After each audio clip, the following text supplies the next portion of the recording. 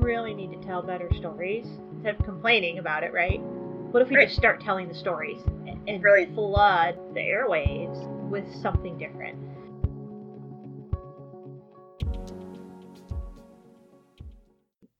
Welcome back to the podcast, and this is episode 44, like take 7, and it's going to drop after episode 45. So if you're wondering, hey, where's this episode 44 that you reference in episode 45?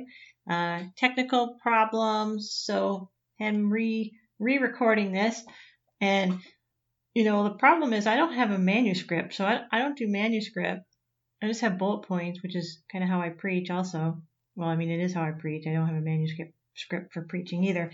So I'm starting over with the notes that I have, and we'll see what happens in this episode. But we're going to talk about influence.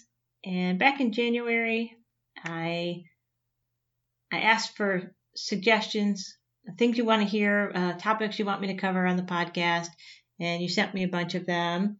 So awesome. Love that. And slowly working through some of these over the next few episodes. And so this one, I want to talk about influence, specifically setting an example, holding space for others, and why we need both. Just talking about, it's a little bit cringy talking about influence. And that's just our culture. We're not, especially in the church, right? Women don't talk about being a person of influence. It doesn't seem humble, but we're all influencing someone, whether we're influencing them in a positive way or a negative way. Depends on our character, our values, and no one is a positive influence 100% of the time other than Jesus, right? So we all recognize, if you're listening to this, and myself included, that there are times we get it wrong. There are times that we mess up, so we're not always 100%. And, there's a learning curve as we gain experience, as we grow in Christ. We're going to recognize that, oh man, things that we behave, things that we thought we knew or understood have changed and shifted over the years. And man, I wouldn't have said it that way before. I tell my congregation periodically that I feel like I need to ask forgiveness for the first 2 years of sermons that I preached. We can be a person of influence and not be a positive influence 100% of the time. So take a deep breath. I need to tell myself that too, that it's okay. God is still using us to be an influence. So about 5 years ago, I would say, it was a season where I felt like God kept asking me this question during my prayer time of, what kind of leader do you want to be? So that was the question. It wasn't like, I think my first thought is, maybe when you hear that question, it's not rhetorical, it's not snarky. Like genuinely asking me, what kind of a leader do you want to be? Because there are different kinds of leaders. There are different types of leaders. Some leaders are inspirational. Some leaders teach and equip. Some are freedom fighters.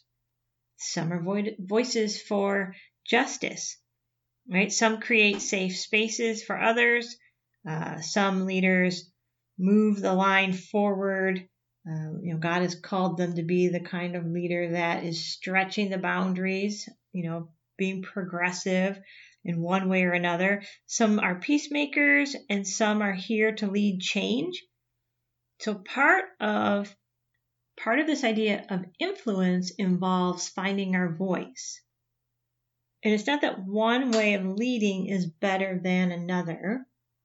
William Wilberforce fought to end slavery in England, right? Christine Caine, some modern day leader, she fights to end human trafficking. And Martin Luther King had a strong stance for peaceful protest as well as racial equality. Someone who's a little more modern leader, voice of our time, that you may or may not know, Rachel Held Evans, who as a leader, her goal was to bring awareness to destructive fundamentalism and then to really elevate the voices of women and persons of color within the church. So there's many ways for us to influence others, our concentric circles of concern, but part of answering this question of what kind of leader do you want to be is finding a way to lead that fits both our purpose and our personality. So it's not that one way of leading is better than another. We need different voices, especially in general in leadership, but especially in the church, we need different voices advocating for different things. You just can't tackle everything. But when it comes to leadership, we're going to exhaust ourselves. So it's important for us to answer this question, what kind of leader do you want to be? Because we can only spread ourselves so thin. And then being able to answer this question, what kind of leader do you want to be, will also determine how we set an example and hold space for others. Okay, so let's talk about setting an example, and then we'll talk about this idea of holding space for others and why we really need to have both in order to be people of influence. And first of all, let me just tell you that it is really hot in my office. So there's just nowhere, like trying to record these podcast episodes. I used to record them at home when everybody else was gone. But now that we have COVID, this whole COVID thing going on, like there's nowhere for me to record these. And I know like there's some people who are recording their podcasts in their closet, but y'all have a walk-in closet, okay? My house was built in 1958. My closet is, I think, maybe 4 foot by 4 foot and is filled with stuff. So there's just no recording this in my my closet. And so I'm in my office, and we don't have central air at the church, so we just have like a window unit and ceiling fans, and so you have to turn all that off. And right next door to us, they are doing construction. So all day long, you hear that, when you have heavy machinery and the beeping when they're backing up and moving stuff. Yeah. So you hear this beeping in the podcast, which I try to edit out. That's what it is. There's construction workers literally next door to our property. Anyway, it is really hot in this office. So back to setting an example and holding space for others. This idea of setting an example is about character and values. Our character and our values. We have a tendency to confuse character and values with being right and being liked. And here's the thing. You are not always going to be right, and you are not always going to be liked. I mean, if COVID has taught me nothing else, it has told me that not everyone is going to like me. Even if I was coffee and chocolate combined, not everyone is going to like me. Therefore, it's more important for us to focus on our character and our values when it comes to setting an example, because you're going to be wrong at times, and you're just not always going to be liked no matter what you do. So our character, that's pretty obvious. You should know character is, we want to have the character of Christ, right? So we are humble. We are the fruit of the Spirit. So we're love, joy, peace, patience. We're people of patience, people of kindness, people of self-control. We're people of integrity, right? So our character matters. But then also our values are important. And I found a lot of people don't really know they can't really answer the question, what are my values? They might have like a generic understanding. Well, I value love. I value peace, or whatever it might be. One of the classes that I had for my undergrad, they had us do a value assessment, inventory. And so you get a sheet of about 100 values listed, and So if you've never done this, I encourage you to do it. So let me tell you how we did it. Brene Brown's book, Dare to Lead. I think she has a value sheet. She might even have you work through that in that book. But you can also Google it. So just Google list of values and you'll see some that will pop up. So you take the sheet and you just go through and you're going to circle all of the ones that are important to you. But you want to pick ones that are like, if on a scale of 1 to 10, 10 being this is an important value in my life. You want them to be in the 8 to 10 range. So don't be, because you could circle all of them. We could say, oh yeah, well, I'm sure there's a circumstance where this is a value of mine, but you won't be able to answer the question, well, most of the time, this is really important to me. And so circle all of those. So then you're going to discard all the other ones. So what I would do is you're trying to get that list narrowed down to at least 10 to 12, and then set it aside for a couple of days. Actually, I would say set it aside for about 5 days. At the end of the 5 days, go back to that list. Your goal is to narrow it down to 3 to 5 values. Think about your interactions over the last 5 days and which 3 to 5 values on that list were the driving or motivating factors in all of your interactions or the majority of your interactions and your decisions, conversations that you are having with others. Once you've narrowed it down to 3 to 5, then record these. So either in your journal, if you keep a weekly planner, yearly planner, usually at the front of those planners, there's a goal setting page. Write them in there and paperclip them so that you can go back to them and start recognizing how these values drive your conversations, your interactions with people, the decisions that you make, your planning for the future. Just begin taking note of these values because these values are going to be the things that influence others in your life. So let me give you an example. I know that one of my key values is belonging or inclusion. I value belonging to a group or a place or whatever, and I also value creating a place for others to belong. This has played a huge role, obviously, in my congregation when we planted our church, giving people a place to belong even before they believed. It's a key value. So one of the ways that this value has influenced others is by creating a place where people can belong even before they believe. Right? So understanding what are your values, and then you couple that with your character, right? We line them up with our character. Because I can have a value of belonging, and if my character was not in line with Christ, I could use that in an unhealthy way.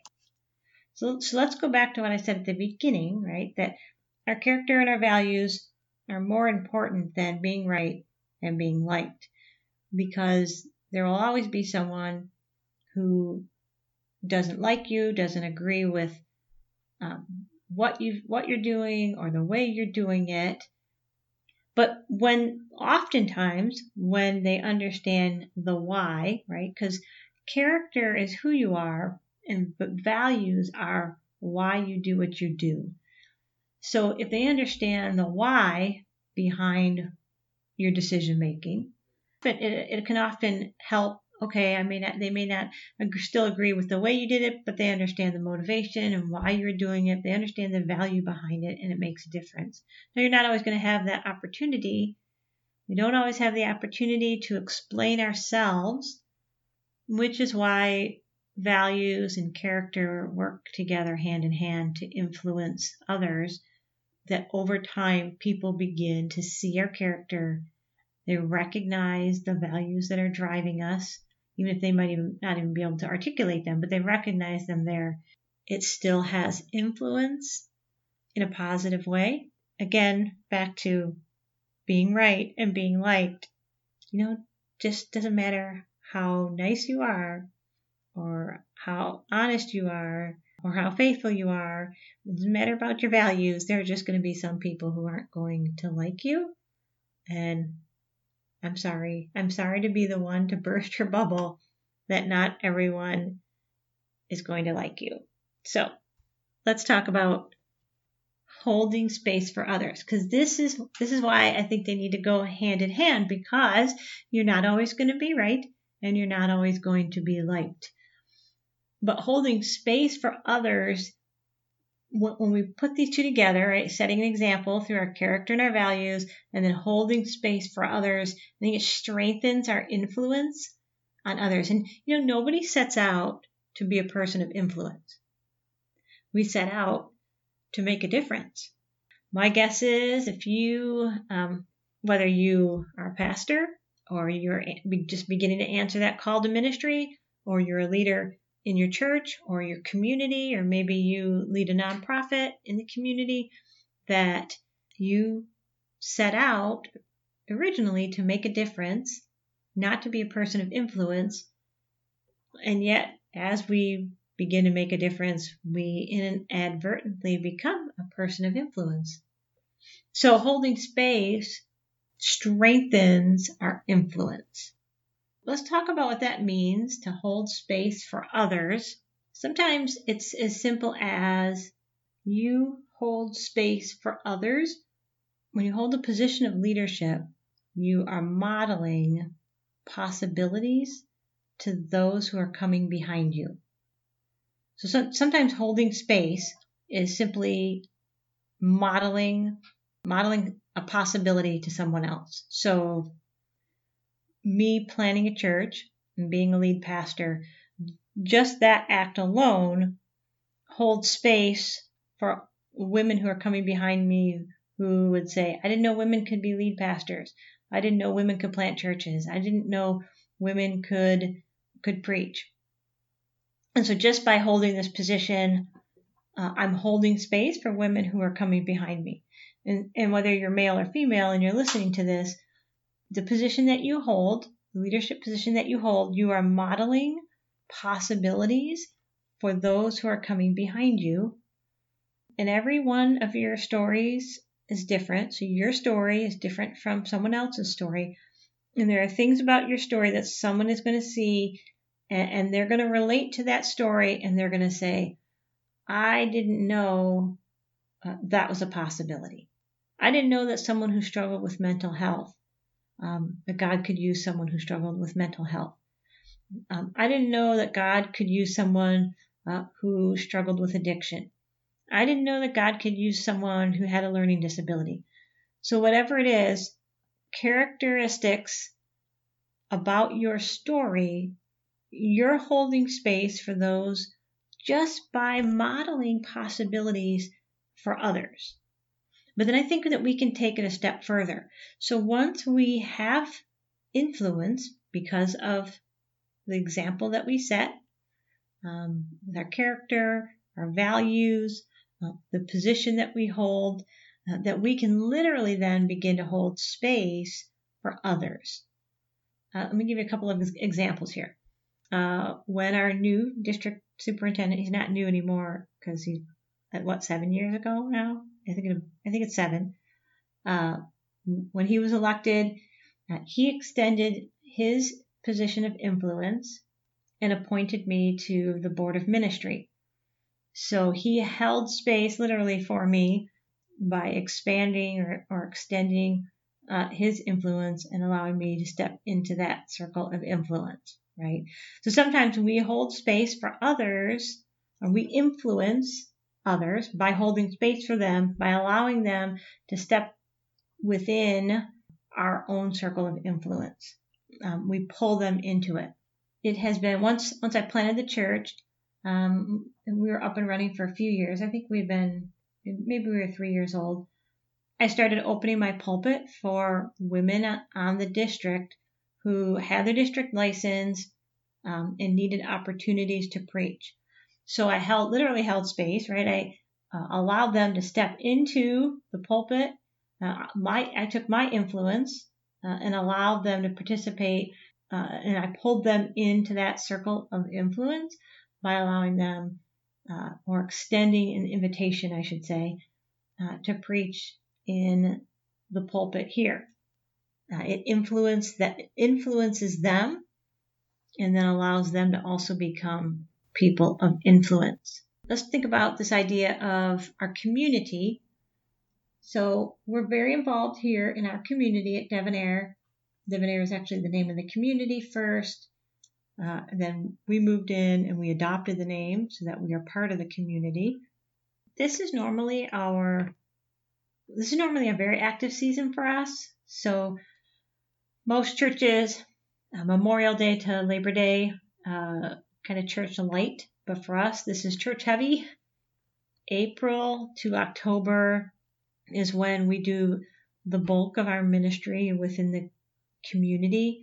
And we have a lot of FaceTime with our neighbors, a lot of opportunities. Obviously, most of that has been ended because of COVID or temporarily put on hold. So we've been looking for new ways to hold space and influence our community. So one of the things that we did was we had an art fair. The people in our community have side hustles. Think multi-level marketing. So Mary Kay, Usborne Books. There's 4 or 5 different essential oil companies. But then also those people who have their own unique side hustle. So maybe they're painters, maybe they do embroidery work, might create, design, sell jewelry, those kind of things. And all the craft shows and art fairs have been canceled. So what we did was we invited vendors in our community, gave them literal space on our front lawn for free, and extended our influence that we have in the community. People recognize us, they know who we are, and gave them access to a place that has a lot of foot traffic, so that they could, make some extra money during the season at their side hustle. And then, of course, we gave away ice cream, and we got the benefit of having a lot of face-to-face time with our community that we've lost. So it was a great event.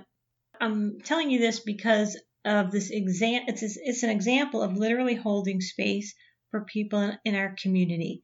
And so beginning to think of this idea of if you have influence in your community, begin looking for ways that you can draw others into that space of influence where you allow them to benefit from your influence. I guess here's what I want to leave you with. A couple of takeaways. One, I want to encourage you to do that value inventory if you've never done one of those. You can either get Brene Brown's Dare to Lead or just Google it. And then I want you to start thinking of ways that you can hold space for others. Here's the key to holding space for others. It has to be someone who can benefit from your influence, right? Inviting a district superintendent to preach in your pulpit, that's not holding space, right? That's not holding space for others. You're going to use your influence to lift up, to edify someone else who can benefit from your influence. When we did our art fair, our college students were the ones who coordinated and executed the whole thing. So we were holding space. We've done plenty of events in our community, outreach events in our community, and we released them, empowered them to benefit from the influence that we've already established in the community. So begin thinking of ways that you can influence others. Use your creativity and spend some time with God, asking Him to show you ways that your influence can hold space for others. I think this is key, that we really need to bridge those two together. So it's not just about setting an example through our character and our values, but it also includes holding space for others. That's all I have for you for this episode. And feel free to send me your suggestions on topics.